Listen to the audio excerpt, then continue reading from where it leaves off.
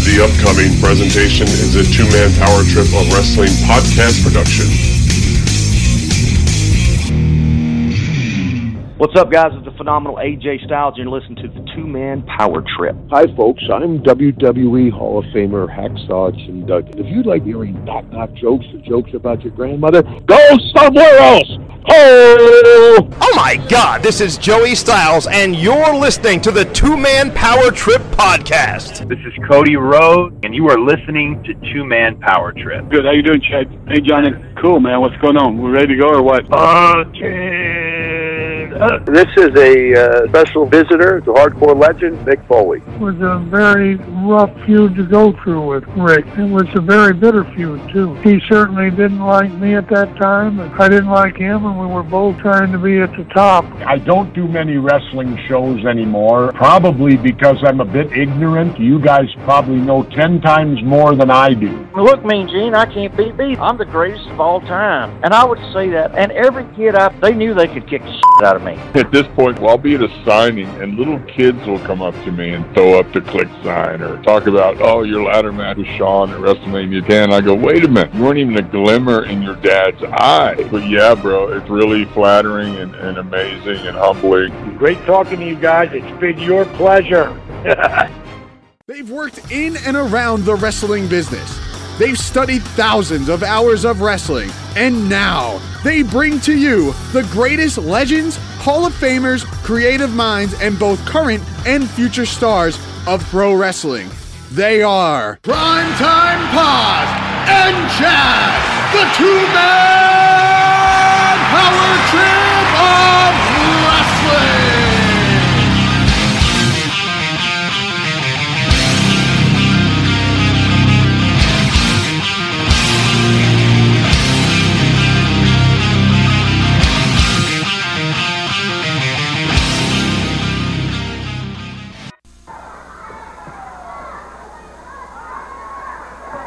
Make sure they print your name right, though. Where's Jungle Jim from? The jungle. He loves it when I ask him. That's the only answer he knows. He feels so good when I do that. Where do you want me to say? Are you talking to me? Yes. Upper East Side. Upper East Side what? He's from Upper East Side? Well, East Side of the jungle? Hanging out of the wrist.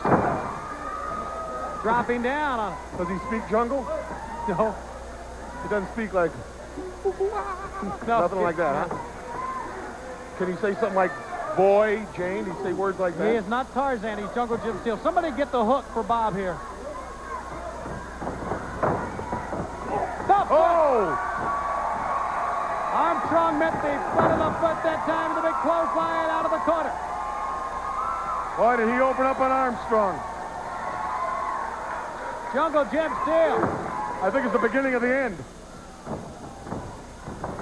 The steel trap. That's it. Jungle Jim Steele.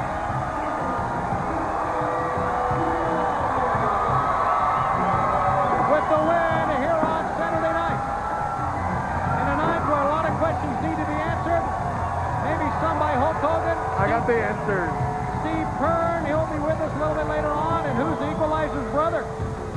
Now, Jungle Jim kicks Armstrong right in the face. Armstrong isn't really sure where he is right now. And that clothesline just drives him into that man. Now, watch this.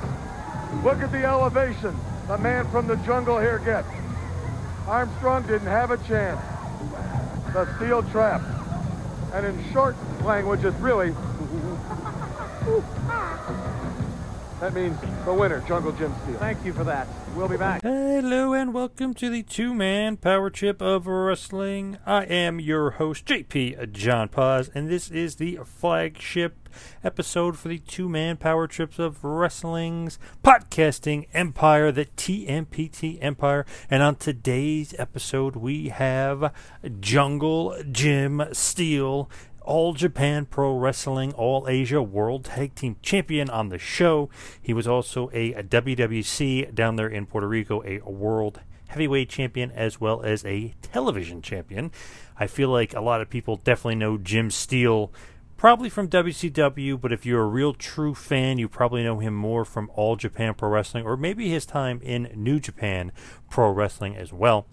I feel like a lot of Japan fans and a lot of hardcore fans will remember him as so many different gimmicks in All Japan, whether it be the lacrosse gimmick, or the Love Machine gimmick, or the Wolf Hawkfield gimmick, or just being Jim Steele himself. I feel like that was kind of a lot of things that we got to talk about in this interview, was all those gimmicks and playing all those different characters and being whatever kind of All Japan needed him to be at the time, which is just a great team player. And if you want him in a mask, sure, he'll be in a mask. But he was always in a good spot. So yes, he's doing all these gimmicks, but he's always ended up in a pretty damn good spot, being a top gaijin over there in Japan for many, many years, basically an 11-year run going back and forth to Japan from the United States. Think about the gaijins in All Japan Pro Wrestling at the time: Dr. Death Steve Williams, Stan Hansen, Terry Gordy, Gary Albright. I mean, you had some of the greatest wrestlers of all time, not to mention the Japanese guys like Misawa, Kawada, and Kobashi, who are also some of the greatest wrestlers of all time. So, I mean, add that all together, spiced it all up, it's one of the greatest wrestling leagues, one of the greatest wrestling promotions of all time. I mean, All Japan Pro Wrestling is just an absolute gem and an absolute darling, that's for sure. And Jim Steele spent a ton of time over there, many, many tours. Almost too many tours to count. That's so many. I mean, just crazy amount of tours. We do go through his entire career. We go from his days in the ICWA in Florida to the USWA to WCW. We talk a little bit about ECW, a little bit about his time in WWE, and all the way back to the WWF. Of course, like I just mentioned, we talk about All Japan Pro Wrestling a lot. We talk about New Japan Pro Wrestling, and we do dabble about Puerto Rico and WWC as well. So I don't want to talk too much because this is a great lengthy interview, which I absolutely love. And before I kind of send it off to some two-man power trip of wrestling business and then throw it on over to the interview, just want to mention we also have Rick Bassman's Talking Tough, a part of the two-man power trip, and that can be heard on Podcast One. Also, the Three-Way Dance with Rick Bassman, a part of the Talking Tough, will also be available on Podcast One. We have Dirty Dutch Mantel's University of Dutch, which is available on the MLW Radio Network. We have Shane Douglas's Triple Threat Podcast, which is available on Vince Russo's The Brand. And then last but certainly not least, Dr. Tom Pritchard's Taking You to School, which is available right here on the TMPT feed. So without any further ado, I'm going to send it on over to some two-man power trip of wrestling business, and then on over to a great interview with Jungle Jim Steele. And now for some TMPT business. Like us on Facebook, follow us on Twitter at Two-Man Power Trip and at Wrestling Pal. Subscribe to us on YouTube. Also, subscribe to us on Apple Podcasts. Please leave us a review. We would love to hear your feedback. Check out the feed for awesome past episodes, including Bruno Sammartino, Shawn Michaels, Dusty Rhodes, Jerry Lawler, Terry Funk, Goldberg, Rey Mysterio Jr., Arn Anderson, Glenn Kane Jacobs, and so many more. While you're on the web, visit ProWrestlingTees.com. Yes, that is ProWrestlingTees.com. Visit our store, visit JJ Dillon's store, Francine's store, and of course, the franchise Shane Douglas' store. For all you Android users out there, find us on Google Play and Player FM. For all you iOS users, check us out on TuneIn Radio, Spotify, iHeartRadio, Podomatic, and now Stitcher. And of course, check out the Empire. Yes, that is the TMPT Empire now. TMPTEmpire.com for all the latest and greatest on the two-man power trip of wrestling.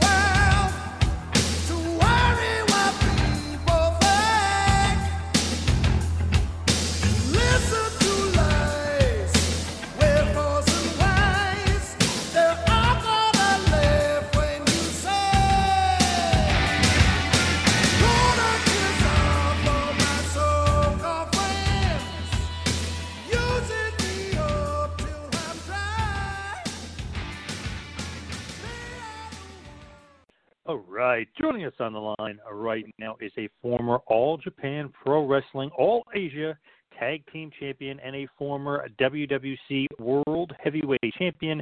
You may know him as Jungle, The Love Machine, Lacrosse, Wolf Hawkfield, but we know him as Jim Steele. Mr. Steele, welcome to the two-man power trip of wrestling.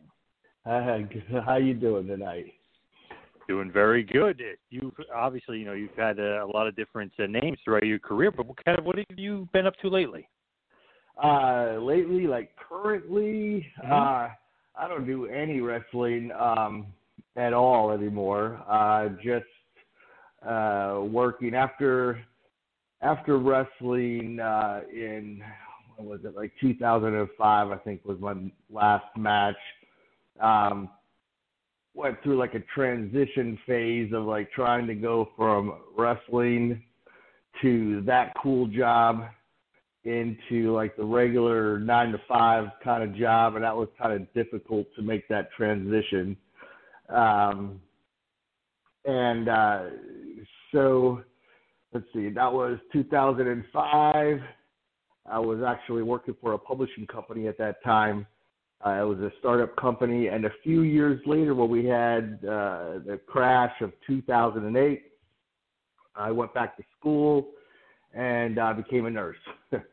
So I know that's a pretty odd choice. I don't think there's a lot of ex-wrestlers that went on to become nurses afterwards, but that's what I'm up to now.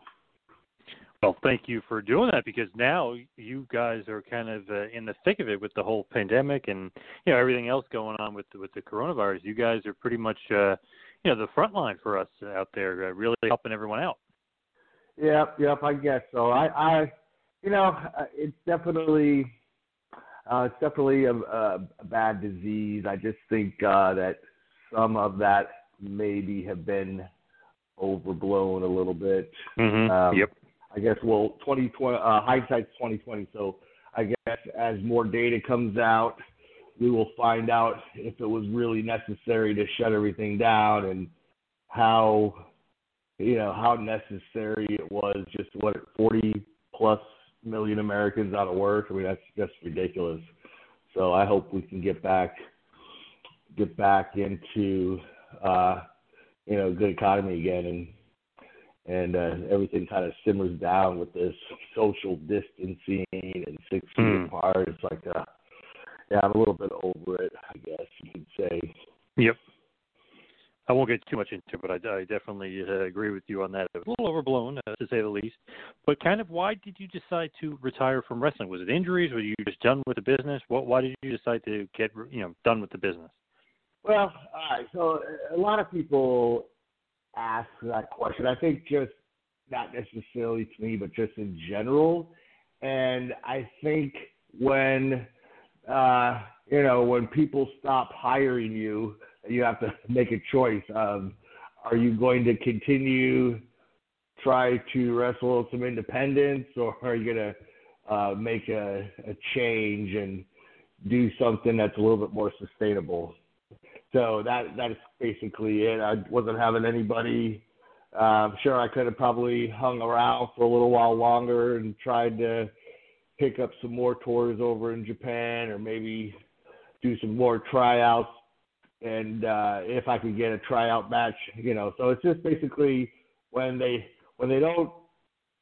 not calling you, and that kind of makes a decision up for yourself right there.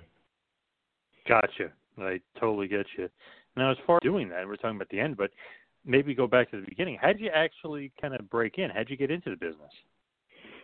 All right. So I was never a wrestling fan, which actually probably helps people when they're getting into wrestling. If you are if they are a wrestling fan, which I think most wrestlers grew up liking it, loving it, imitating the wrestlers on television in their living rooms, off the couch or whatever. So I never really had any aspirations to be a wrestler. And I had some friends that were in it, and they kept kind of talking me into coming down with them and training, and so eventually I said, sure, okay, why not? And I went down. Steve Kern and Ron Slinker is the training camp that I first went to in Tampa, and then probably for maybe a year and a half, I think, there. And Pat Tanaka took me to, what was it, USWA, Memphis territory. I was there for about a month. Went up and did some dark matches, job matches for WCW, and I don't know, they liked the way I look, I guess. They gave me a call back and then brought me up to Atlanta to the power plant back in the day. Quite a great journey and getting in and Florida with Steve Kern, legendary wrestler. Ron Slinker, I think a lot of people should recognize that name. But were you comfortable, like, immediately? Like, were you a good athlete? Was it, like, a good transition for you? Were you able to kind of gel to wrestling easier? Was I easier for a transition from what? From what I did before to go into wrestling? Yeah, because you said you weren't a fan. You kind of weren't really. Oh, yeah. Really it was difficult, yeah, because, I mean, I didn't know a wristwatch from a wrist lock. Right. I literally had no history at all of wrestling. So when I started training, that's when I started watching wrestling and learning how to do moves. And so I had no experience, no history.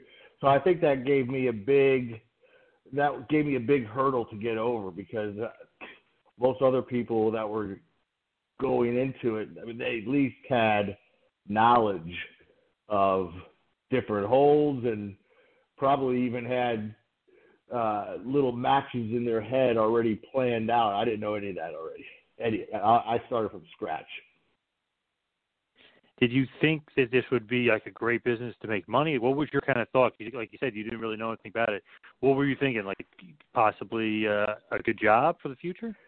I don't even know if I thought that much into it. I just kind of, I know that I probably thought wrestling was this larger than life, grand, televised performance. And then when I had my first match in the Sportatorium in Tampa. Where are you from, by the way? Asbury Park, New Jersey. Okay, all right. So in Tampa, they had a famous venue, the Sportatorium. It was just this little tiny, I don't even think it's there today, but it was right off of Kennedy. I think everybody had gone through there. Anybody who had gone through that little Sportatorium.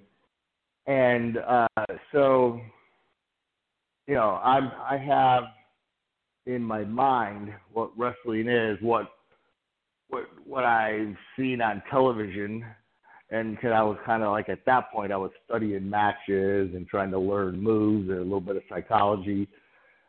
So that's the vision I had in my head. And then at the Sportatorium, as you know, or not maybe necessarily the Sportatorium, but any just small independent somewhere that runs high school gyms or bingo halls or wherever they can find a place to rent. You know, a small little building with, 150 people screaming at you. It was actually, I don't know, I guess there was some interest there. I wouldn't have continued to do it, but the whole thing was like, this is wrestling? Like, with 150 people out there just yelling and screaming, So my whole perception of wrestling had, I guess, changed at that time. And I think if I wouldn't have gotten a lucky break early on, that I would have probably would have not put as much into it, just because I didn't have that long history of loving it as a kid. And if I had to, I guess, be on the road more or work, I don't know. I may have not gone through it as I had, I guess.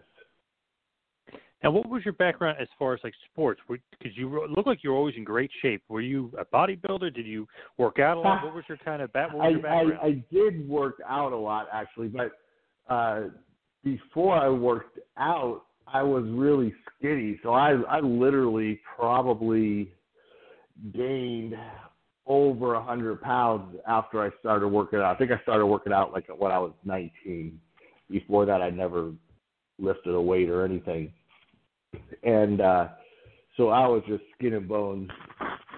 But my body did adapt really fast and really well, just because I never had worked out. So I gained muscle and size pretty quick. And I guess that motivated me to continue to work out. And even at that time, I think that's probably what got my friends to say, "Hey, you should come be a wrestler. Have you ever thought about that?" And I'm like, "Wrestling? Really? No, not at all." So that's kind of what got me probably into it, is just because I was bigger. I looked maybe like a wrestler, and friends of mine just kept talking me into coming down until they finally wore me down. So. And how do you form the relationship with Pat Tanaka? Like you said, Pat took you to the USWA in the Memphis territory. How does that relationship form? Through the Sportatorium, and I think he was also kind of there helping. I guess, when you're in a certain part of town or area, there's not quite as many wrestling isn't really that popular anyway, as far as like where you can go learn and train. I think you had Malenko's in Tampa and Steve Kearns and Ron Slicker. I don't know, that might have been it. There might have been some others, smaller independent ones, but those are the only two that I knew of in Tampa. And lost my train of thought here.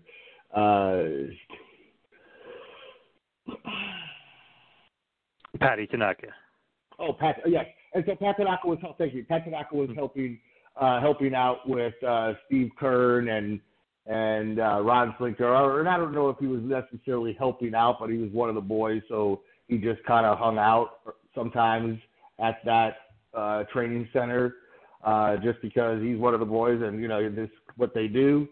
And so he just, me, him, I don't know if you know who Kenny Kendall is, another friend of mine. Kenny Kendall is one of the ones that talked me into trying wrestling out. And so just knowing him and Pat Tanaka just hanging around the training center, that's kind of how I got involved with him, and how he brought Kenny Kendall down there to USWA. Yeah, he wrestled all over the place. I remember him in WCW quite often. Yeah. Yep. So he was definitely around the block. When you got to USWA in Memphis, like you said, you really didn't stay there that long. Was there a reason? Were you recruited to WCW, or what was the reason you didn't stay there for very long? I think, it was me, Kenny, and there was another friend of ours, Ruben, the Mexican Bandito.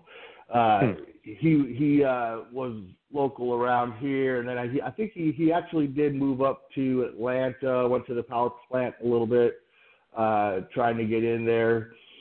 But so, we're not making much money up there. I think a month is about all we could survive up there.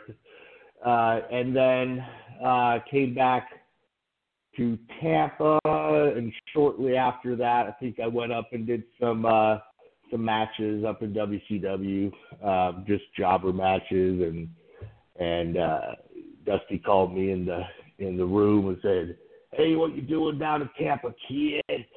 And not a lot really. So he brought me up, and that's how I got up into WCW. Very cool. The big man, Big Dust. Do you remember? Yep. You remember working Vader at all early on? I do actually. One of the few times that I was up there. I didn't go up there a lot to do jobber matches, but one of the times up there that I was up there, I got paired up with him to do a squash job, and he dropped me right on my neck. But and then he also worked in All Japan for a while, so I got to know him a little better in All Japan. He was a little stiff, a little snug, huh? When he dropped you on the head. I think he was just careless on that one. But yeah, he was a little snug. But Stan Hansen, Steve Williams, we had a lot of snug wrestlers over there in Japan. Oh yeah, definitely want to talk about them just in a few minutes for sure. As far as Dusty though, any sort of relationship with Dusty after he brought you in? No, not really. I definitely could have did a little bit more politicking, and maybe stuck around there a little bit longer. Actually, I was just so damn green when they actually did give me my Jungle Gym push in WCW. I was just way too green for that push that they wanted to give me. I wish that I hadn't had that push until after I had gone to Japan and Puerto Rico. Maybe like 2 or 3, 4 years into going to Japan and working in Puerto Rico full time. Then maybe I would have been ready for the push that they gave me in WCW, and would have done a lot better here. But I was just too green, way too green to, and wasn't ready for that push that they gave me. When you were that would probably be a regret. It's when you're given that offer, you take it. You don't just say, no thanks. I mean, maybe you do. But I just wish that offer, that opportunity came a little bit later on when I actually knew a little bit more in the ring. Right, when you're a little more experienced. As far as Jungle Gym, what is that gimmick? Is that something Dusty just makes up and gives to you? Yeah, I think we were just kind of talking about it, and I think that was kind of a Dusty thought out gimmick. Did you care for it at all? Did you like it, or you didn't even think about it? No, I mean, I liked it enough. It was okay. And I liked anything that I was going to be, maybe potentially being successful at and making money at. So, and it was definitely a big difference from the 150 people in the Sportatorium, working for a big company. Even USWA Memphis was a big step up from little Sportatorium and little, that was my first glimpse of a bigger arena, bigger area, bigger crowds. So that was kind of cool. And I think that after a while, it is a little bit addicting. You're just addicted to the rush that you get when you're out there, in front of the crowd. And oh yeah. And I was watching recently WCW, you versus Rick Rude when you were at Jungle Gym. Pretty good match, and they gave you a pretty good amount of time. Do you recall that at all, wrestling Rick Rude? I do, actually, yeah. I like Rick Rude, man. He was a good guy. He was good to me. I mean, he sat me down and we talked through a match, and I mean, from what I remember, I think he gave me a pretty good little shine for a while. You know, I think they were pushing him. Did he have He might have had the championship belt. I think he might have been being groomed for Vader run. I think. Yep. Okay. Yeah. Now, as far as kind of Jungle Jim and the look, did they at all mention to you, like, okay, this guy kind of has a big build. He almost looks like Ultimate Warrior a little bit. Did they ever talk to you about, like, kind of what they thought about you or comparisons or what they wanted you to be? No, but it was obvious. I mean, it was, they may have mentioned it, but I think it was pretty obvious to anybody that there was a resemblance there, I guess. Ultimate Warrior is definitely bigger and more cut up and shredded, but the whole kind of mannerism and shaking the ropes out is definitely Steel from Warrior for sure. Now, later on, WCW would bring in a quote-unquote fake Ultimate Warrior in the Renegade. Oh, yeah. And I remember that. Yeah, and that kind of, blew up, and it wasn't really that good. Did they ever contact you about playing that role? Because if you think about it, you were obviously, no offense to Renegade, who is now passed on, but you were a better worker, you were bigger, you had a better look. If they really want to do that gimmick, did you ever kind of think, or did they ever ask you, like, hey, you want to play the Renegade? No, I think I may have been a better worker later on in my career, like 96, 97, 98. I don't know when the Renegade had his little push. More towards 95. 95, okay. So, I mean, they probably, I just left there. I think my last year there was 94, and 94 was my first year in Japan. So I had just left there and stunk the joint up just because I was so green. So I don't think they were ever thinking, hey, let's bring Jungle Jim back in to do this. I think I was just so horrible that that guy, and I think once they recognize you as being so green, I think it's hard to get rid of that stigma, even though they maybe later on they would have seen it, but it just never happened. So how do you get to All Japan Pro Wrestling? Because when you first get there, I guess it's the Real World Tag League. You team in with Dangerous Danny Spivey at first, which is a great partner to have. But how did you get into All Japan? Johnny Ace called me and asked me if I wanted to go there. And I'm like, yeah, of course. So that's how I started going over there. I think the first time, I can't remember if I went as Jungle Jim or maybe I just went as Jim Steele. I think I might have gone over one time. Wait, are you saying that 94 the Real World Tag Team? That was my first tour? I believe so. When I was looking it up, I believe that was the first tour that I could first spotted you in. I could be wrong, but I believe that was the first one I saw you. I probably did not go over as Jungle Jim. Then I probably went over as Jim Steele. I probably didn't wear.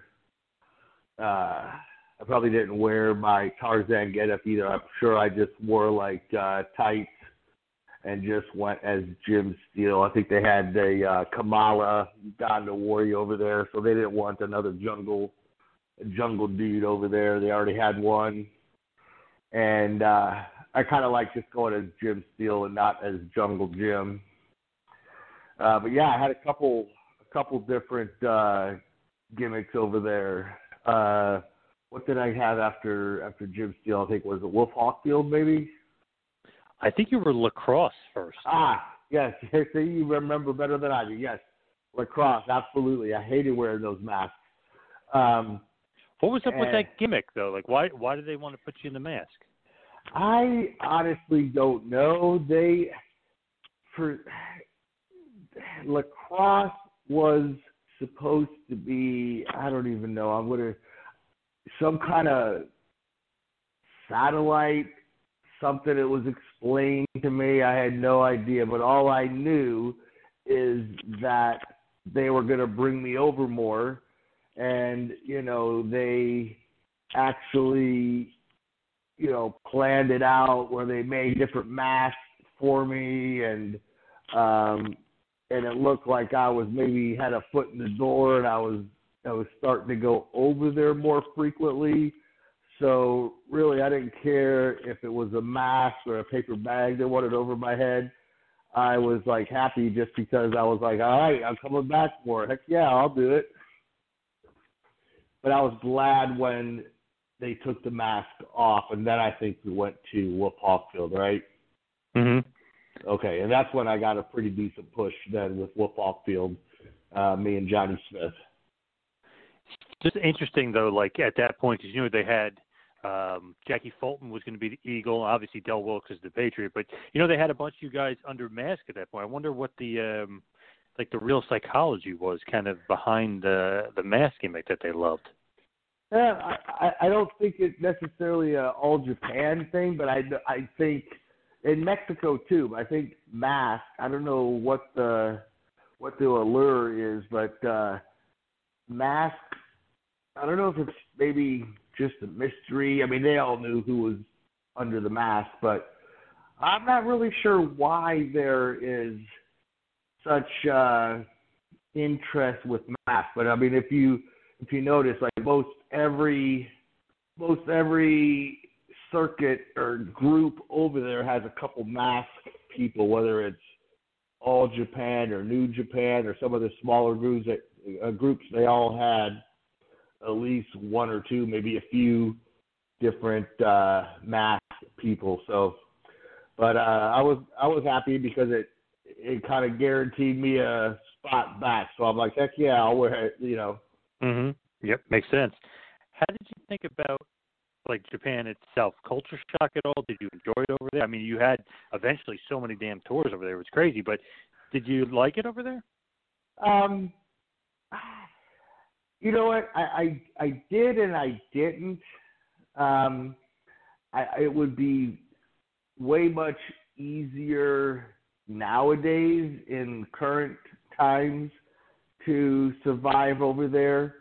I mean, we all survived over there, but it wouldn't have been as much of a culture shock. And I did end up liking a lot of the cultures, a lot of the different foods.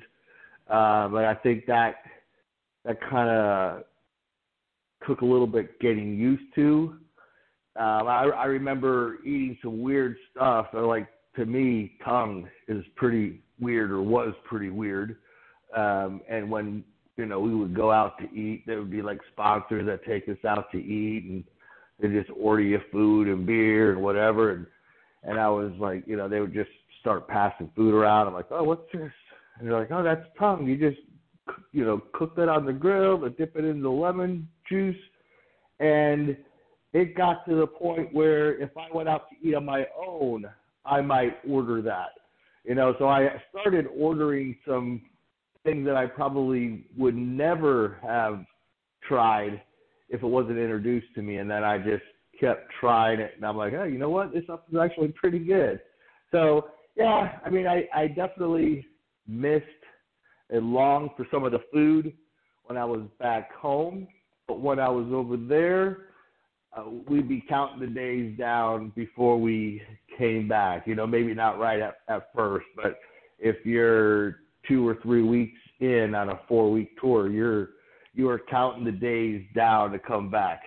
But now it's like with the internet, and heck, it just seems so much easier. You can keep in touch. Basically, I don't know how much you know, internet they would charge you for at the hotels, but heck, with the internet and FaceTime and whatever, you would definitely be able to deal a lot easier than back in the day when you had to buy, you know, hell, we had to buy calling cards and find a payphone, and nobody has to do that shit today. Way different world we live in, that's for sure. Did you mind the long flights over there? Was that kind of a pain for you at all? You know, I didn't mind, actually. we always went through L.A. usually, so we all would meet out in L.A. and then we would fly from L.A. over as a group usually over to Tokyo. And there's always a couple people that didn't have to fly. Actually, I think Dad always flew with us too. So yeah, I think that was pretty much everybody met out in LA, and then we'd fly together over there. But I always like going out to California, and I would always go out a day early just to hang in LA for a day, go to Gold's on Venice Beach, and mark out to all the pros in there. And I was always like looking for Arnold. Go to Gold's or World's. I heard he always hung out at World Gym. So yeah, I liked the boardwalk down there. I liked going to California on the way out. As far as All Japan itself, were you like familiar with the guys you were working with? Like, did you know you were working with some of like the best wrestlers in the world, like you mentioned? Yeah. Can you hear me okay? Because you just started really breaking up. I don't know. It was. Yeah. Okay, so maybe it was just a moment there. Maybe it's not, but it was like very in and out. So, yeah, by then, actually, I mean, I guess I tried to absorb all the information that I could, and even though like internet really wasn't internet, I guess just started around then, right? I remember like having dial-up speed in '95, so I don't think we even had Google back then. It wasn't like I was finding all that information out online. I was just listen to everybody talk and tell stories. I think that's the first thing I noticed. Even back at the Sportatory when I first started, is that I could just tell that wrestling was just about people getting together and telling stories of the old days. As you hear, all the old timers in the locker room telling stories, and I would just listen to the stories. Anytime anybody was telling a story, I'm like, oh yeah. Or just talking, and so yeah. No, I guess I knew I was wrestling with some of the best wrestlers in the business. And you think about, which is interesting to me always with Japan, when they throw like American words together, sometimes they don't really make sense. Like when you were in the triangle of power, kind of. It kind of makes sense, but it kind of doesn't make sense. Like, like they're like trying to make it sound better, but it's kind of weird. And then there's more than three people, so it's not really a triangle. It's like kind of doesn't make sense. But really, Gary Albright, another great wrestler, Gary Albright and like Dr. Death. I mean, that's an unbelievable group of talent right there. Yep. Yeah, I think that their words or when you translate a language, I don't think it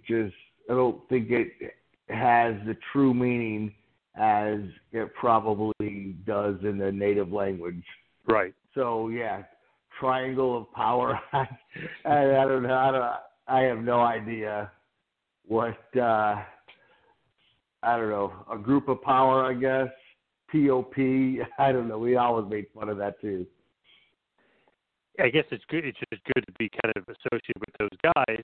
You get both strong, like you said, it's the guaranteed spot on the tour, right? Yeah, right. I didn't mind it at all. And I think at that time, actually, when I was with them, I think I was lacrosse. Yes. Yep. Right. Okay.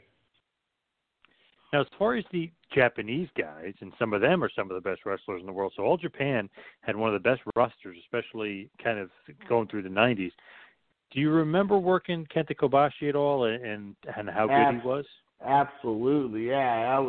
He was awesome to work. Yep, because he was just a hard worker, great worker, and matches were always good with him. The other guys, maybe I just read them wrong, but they seemed like they always had a little bit of an attitude, or they were older. Kobashi was one of the newer guys, so he probably didn't have the attitude that maybe the older, more seasoned wrestlers over there. Like they earned that, I guess, that little that sense of, I don't know, power or they were the top players in the Japanese side. So I didn't really know them that well, and they didn't really talk a lot. But Kobashi just seemed much more approachable. So because of that, he was we would like him more, I guess, and really didn't talk too much to the other guys. But yeah, I loved wrestling him. Actually, I really liked wrestling all of them, but Kobashi was just much more approachable and talk to him easier, I guess. How about Misawa and Kawada, two other huge legends of Japan and two other great workers? Oh, when I think of Misawa, I think of stiff forearm. Oh man, many times got rung my bell from that. Well, hell, they were all damn stiff. I think when I came back, because I lived in Puerto Rico, working in Puerto Rico. And so I would go, when I would leave Puerto Rico, I'd go over to Japan and then back to Puerto Rico. I think whenever I came back, all the guys in Puerto Rico were complaining about me being snug and stiff because I just came back from there. And I'm trying to just save my life over there. It was a fight. Yeah, right. The stiff, snug style, they wanted to look real. They treated it as a real sport. Was that something you liked more so than maybe like the American style? Because they really treat it like it's real. Yeah, I don't know. I think they knew. I think they were their marks were smart too. They knew that it wasn't real, but I think it looked like such a good. I think they just enjoyed, I believe, like a good, hard fought match, and they would just show their appreciation different than American fans might watch American wrestling. And I think a lot of American fans would shit on Japanese wrestling because it wasn't like what they're used to.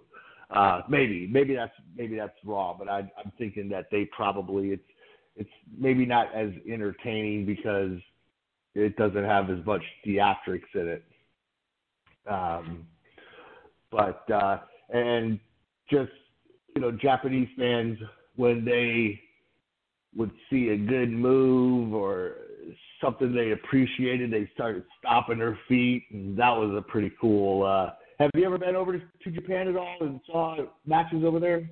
No, never been there live. I own many, many VHS tapes and DVDs, but never been over there live, unfortunately.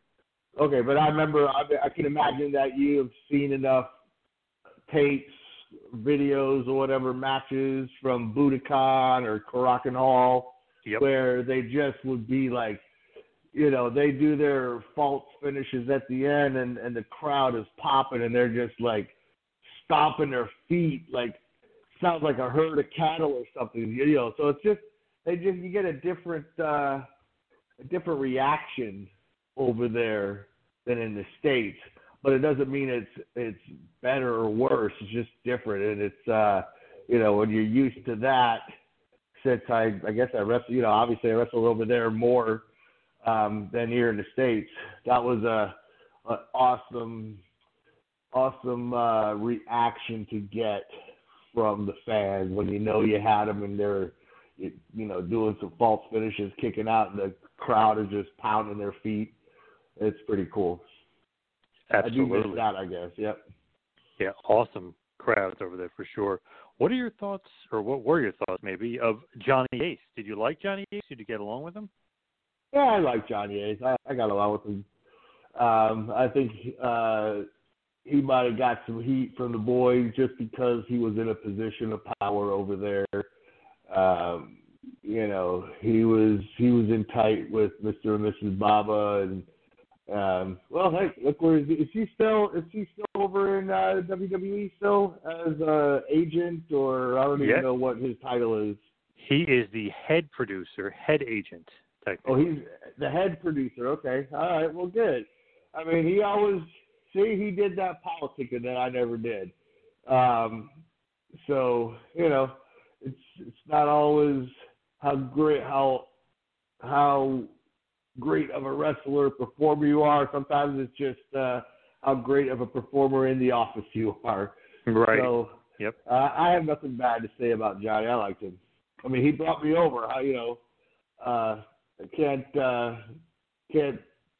not like that. He brought me over, and I worked over there for 11 years, so that's pretty cool. Yeah, good point. As far as you mentioned before, the Wolf Hawkfield character, where did that come from? Did they just randomly, okay, now we want you to be Wolf Hawkfield and your team with Johnny Smith? All right, well, I have a little better answer to that one. So Wolf Hawkfield, that was a Sega character, and I'm assuming that it was just, this Wolf Hawkfield character was a game character, like a arcade game, and so I believe All Japan had signed some kind of deal with Sega as far as creating electronic wrestling games that you could hook up console to your television, like Atari or Xbox or whatever. And so I guess it was an easy transition because you got Sega and they're creating this game, and Wolf Hawkfield is a character, and so I guess it was easy for them to just kind of transition and roll me in to Wolf Hawkfield, which is a character they already had. And that's how I went from, I guess, Jim Lacrosse to Wolf Hawkfield. And I was glad to get rid of my mask, for sure. And you and Johnny Smith win the tag team championship, the All Japan Tag Team Championship. Were you kind of surprised? Because that's like a kind of a big thing, winning a title over there. I don't know if I was surprised. I think I heard about it, coming down, that they were going to give us the belts for a while. I think that maybe I was surprised for how long we kept them for, maybe.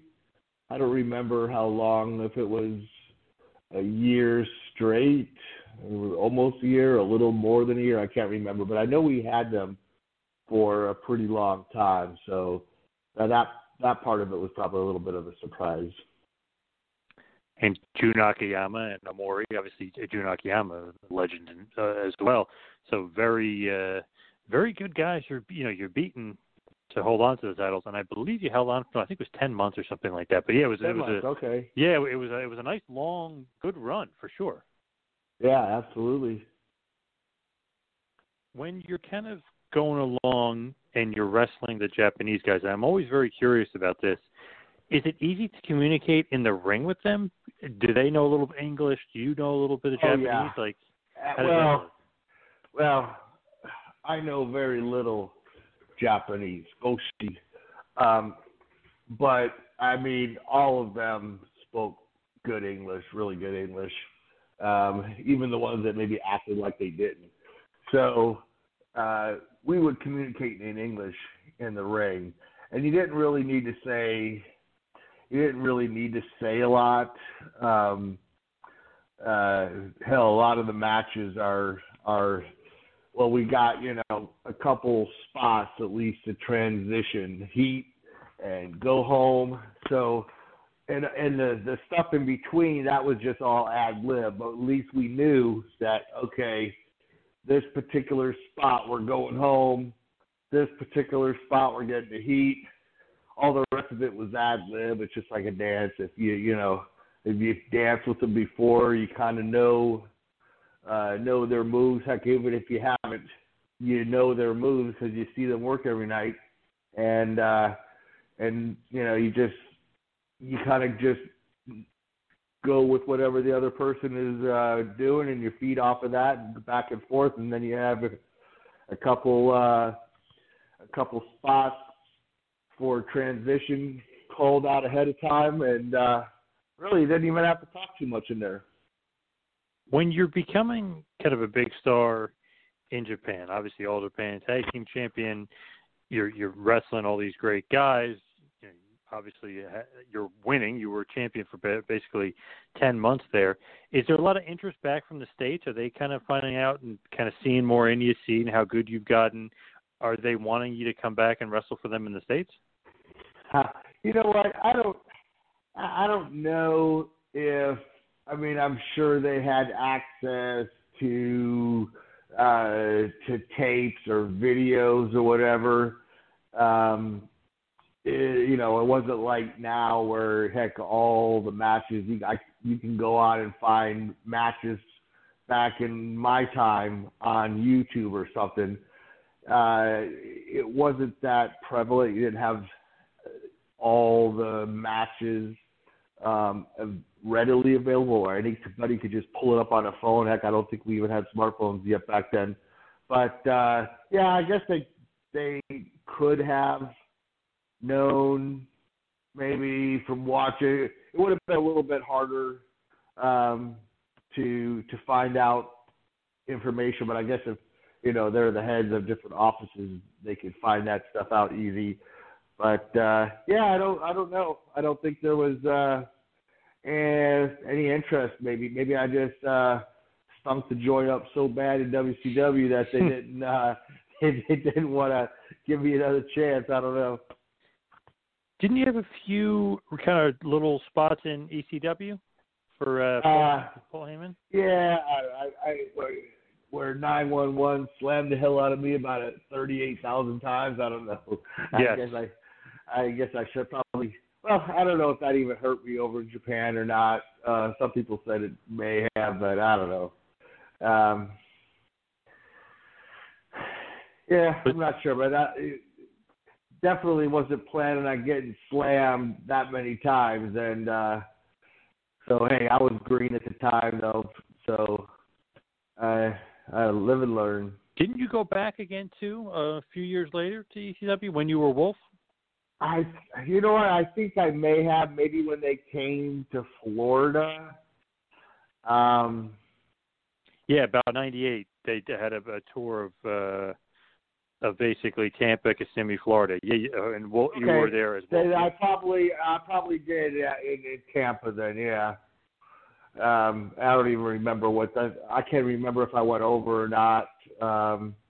Yes. I did. They just probably put me over. I was, you know, in Tampa, my home. I don't know.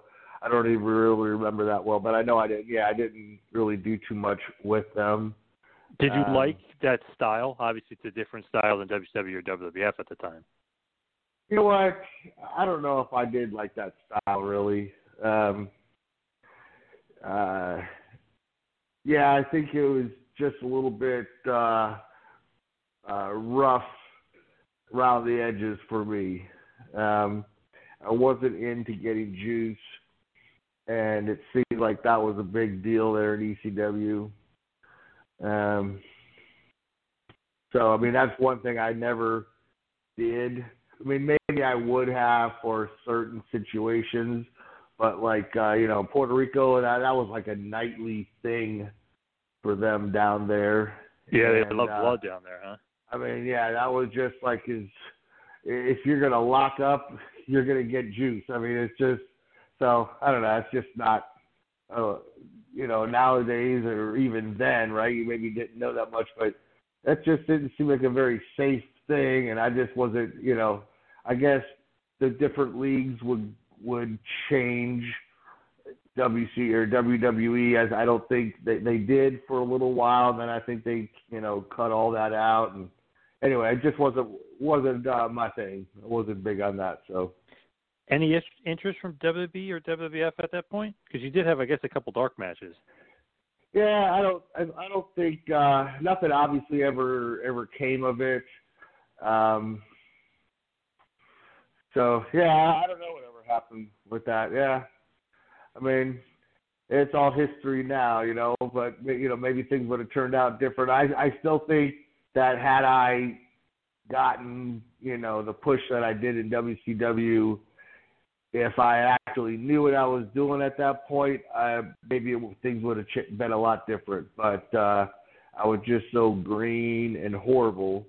And, when I see some of those old matches, I think when I had a match, a pay-per-view, my one and only pay-per-view with them was, what the hell was his name? I'm trying to think. Blonde dude. Equalizer. And David Sullivan, yes. Yes, and I just watching that. I mean, watching that match, I just now watching it, I'm like, oh my God, that is so horrible. It probably just did me in. For I don't know. I'm sure they could see improvement, but whatever interest was gone, I guess. Or you do get the win though. That is key. You do get the win on pay-per-view, which is kind of looks good in the fans' eyes, at least. Yeah, in the fans' eyes, it doesn't really matter, right? Right. As long as they're paying you. You actually, if you really look at kind of your career, you mentioned 11-year run, really in Japan, but that's kind of great for you, probably financially. Puerto Rico, Japan, you're going back and forth. I mean, you're probably doing really good for yourself at that point. A lot of traveling, but you're doing probably really good.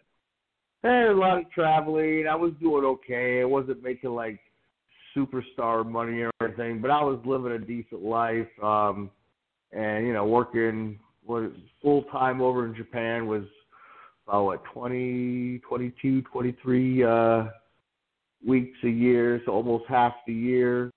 I wasn't getting wealthy, but I made an okay living for that time, but nothing I could retire on or anything, for sure, which is why I went back to school and why I'm still working now. Yes, exactly. When you go back to Japan, I mean, not really go back, but when they kind of put you as Jim Steele again in All Japan, is there something where they're like, all right, the Wolf character is done, maybe they're not promoting Sega anymore or whatever, and they bring you back to being Jim Steele? So this is what, after I was in New Japan and now I'm back in All Japan? Well, basically, you are, I think basically, no, you're still in All Japan. So you're in All Japan, you're Wolf, but then they bring you and they make you Jim Steele again while still in All Japan. Right before you jump to New Japan. Okay, so yeah, I think maybe the Sega contract or Sega deal was done, perhaps. And so I was actually glad just to go back to Jim Steele, no face paint, no mask. And then we're actually getting a pretty decent little push there, and went to New Japan, and then we're in the tag tournament over there, and then I blew my knee out. That's how the luck goes. Damn, and you had Mike Bart Gunn, as your tag partner. Yep. How'd you injure the knee? Oh, in the ring. I doing my finish that I have done on hundreds of people. It's just the way the doctor explained it to me. He said it's like, I don't know, he said it was like just physics. I don't understand it, but like he said, kind of like a piece of paper. How can a piece of paper just cut your finger, right? Well, it usually can't. You can try to take that piece of paper and try to cut yourself with it over and over and over, and you're not going to do anything. And then one time you're going to just go to pick up a piece of paper and it's going to just hit you just in the right way, and it's going to cut your finger off a piece of paper. So he said that you were just in the right position at the right time and just tore that shit right off. Came right off my knee, and boom, I was down and out. They had to carry me out. And I went home like a couple days later. Damn. And I guess that was kind of a brief end to you and Mike Barton, because that's a team that so many people remember as such a great team, kind of an underrated team a little bit. Maybe. Thank you. We also went over and did me and Bart, we did a movie over in South Korea through being over in New Japan. Trying to remember who we played. Are you familiar with that movie? No, I'm trying to think of it. Okay. I loved it because I can picture you and him being like two badasses in the movie. It was a movie about Ricky Dozan.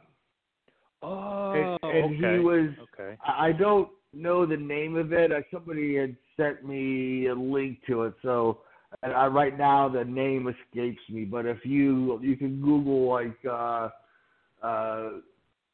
Mike Barton, Jim Steele, and Ricky Dozan movie, or Ricky Dozan, a hero extraordinary. Is that the name of it? That's what it looks like. Yeah. Okay, yeah. And so we were over in South Korea shooting that one, and that was a cool experience. What was it like, kind of doing movies and stuff? Do you feel like you're a huge star? Like, okay, I'm making movies. Is that like that crossed your mind? Definitely don't feel like a huge star at all, but it was fun. And I did a couple other like just small movies. They went directly to VHS. What was it? Super Fighters. I don't know if you know that one or not. Rob Van Dam turned me on to that one. That was filmed up in Harrisburg, Pennsylvania. And I think there was one when I was in Puerto Rico. They were filming a movie down there. I think I was I didn't even have a starring role or anything. I was just like an extra, I think, or some fight scene or something. But, very cool, though. A very cool experience for sure. Yeah. With New Japan and All Japan, did you like working for one better than the other? All Japan felt like family, I guess, because I don't know, I've been there the longest, and I think also that from what I started anyway, they had more gaijins. Like we had our own gaijin bus with our bus driver and one of the referees, Joe, and so it was kind of like a close-knit family group there. In New Japan, I believe they didn't bring as many gaijins over. They didn't bring as many gaijins, and the bus had Japanese and gaijins on the bus, which is, not a big deal. I'm just showing you the difference. But New Japan, they seemed like it was a bigger company and bigger production deal. So if you maybe think of as New Japan, like WWE, and All Japan, WCW. Not that because everybody knows that Vince and WWE is the big group to be with. Well, now it's the only group, or not really the only group. I guess they got what's the other group? AEW. Yep. But back in the day, WCW, even though the people there, the wrestlers there had big, huge contracts, bigger than Vince was giving out, but it seemed like Vince was making stars. WCW was just using the stars that Vince had made. And I'm sure, WCW made some stars too. But so if you think of it kind of like that, New Japan was kind of more WWE. It seemed like it was bigger production, big screens. They cater to you more. paint drinks in the locker rooms. I know All Japan always had beer in the bus for us after the match, which was kind of nice. So you drive to the next town, we're all drinking, to the next town. But the bus was always stocked with beer, but so was New Japan. I guess it just seemed like more of a family, just because I knew them more in All Japan, and New Japan just seemed like a bigger production. Now, as far as kind of going along in your career, what was your favorite place to work, though? Was it Japan, Puerto Rico? Did you prefer working in the States? Like, what was your favorite kind of place? Would it be All Japan? I would probably say Japan,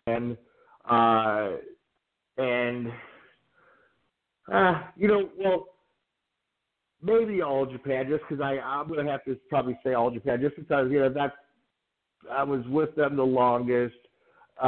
In New Japan, I guess, wrestled in Korakuen Hall as well. But two of my favorite places to wrestle was Korakuen Hall and Budokan. Like those Korakuen Hall was so small. I think maybe it held, I don't know, it holds maybe 2,000 people, maybe 1,500. I don't even know how many people they hold. But I know that they were always packed, and it just felt like they were right on top of you. Like you could feel them breathing on you. They were so close to you. And that was cool.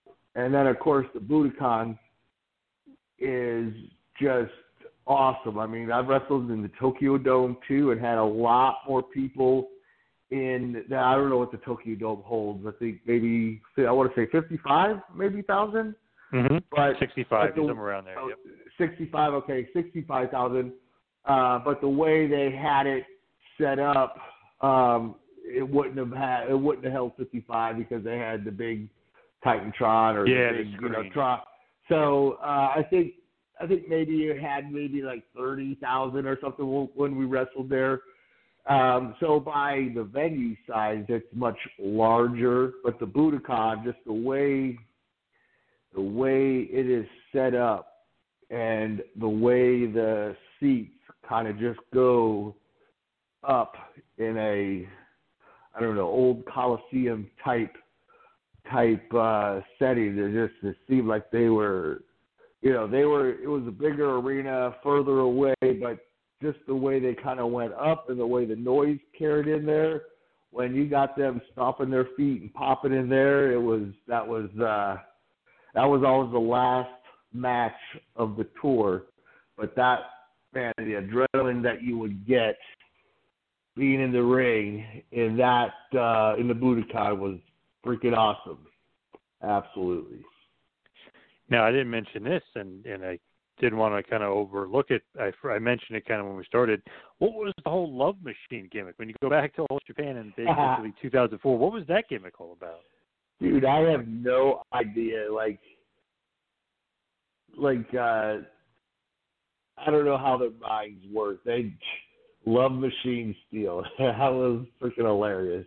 I don't know if that was just a rib on me or what, or who they gave creative range on that, but it must have been a rib on me or something. But and that didn't last very long. Love Machine Steel. That was ridiculous, but funny. Now, as we head for the wind down, we head for the finish. What are some of your kind of just favorite matches? Because, I mean, we mentioned, you've been in the ring with some of the greatest wrestlers, especially the Japanese. You got Kobashi, Misawa, Kawada, Tao you were in the ring with. I mean, my God, there's so many great wrestlers that you've been able to wrestle. Do you have favorite matches? Let me see. I don't know,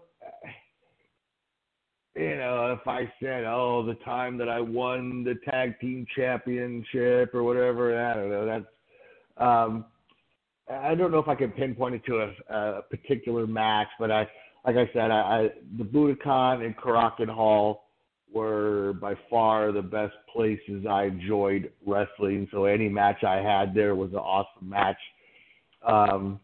one little funny story is, I tell you, a match that stood out is kind of funny. Is I got totally knocked out in the ring and shit my pants in Crockett Hall. I was literally snoring in the ring because I was knocked out. And this was a double kick Rob Van Dam and Sabu did. Tossed me in the corner, bounced in the turnbuckle, staggered back, and they did this double kick. So I don't know which one it was that knocked me out. But so I just knocked right back, boom. And Rob went up for a splash. You know, of course, everything is told to me now because I was out. But so Rob goes up for a splash, splashes me. Of course, I'm not moving. So, you know, normally you're going to protect yourself a little bit, and at the very last moment, you're going to tense up. Well, I didn't tense up at all because I'm totally knocked out. And but it was me and Eagle against Sabu and Rob. And so here I am, 1, 2, and Rob just like kicks himself off, right? Makes it look like I kicked himself off, but he kicked himself off. So I think the crowd kind of laughed at that. And then they had to figure out a way to get me out of there because Eagle needed to come back in. I needed to make the tag to have Eagle come in and go. And so I'm freaking knocked out, snoring in the middle of the ring. And I think so to make it look like, I don't know, like to get me over the corner, Eagle comes in the ring, grabs me, and like tries to pull me over to the corner. And then Rob and Sabu come in to prevent him from getting me to the ring. Finally goes back out of the ring and does a dead tag on me because I'm not lifting my hand up to tag. Comes in, does the finish, goes home. And meanwhile, I'm on the outside of the ring, still have no idea where I'm at. I think I'm starting to come around a little bit. But if you've ever been knocked out, you know that you're just dazed and confused and you're just not even sure where you're at right now. And so I'm trying to get this freaking mask off me, and I have like the mask probably halfway off, but I tie it on tight so it wasn't coming off easy. Young boys on the side of the ring are throwing towels over my head because, you know, even though everybody knows who's under the mask, you know, you're not supposed to give away the secret. Right. Yep. So finally the match is over. They're kind of helping me walk back.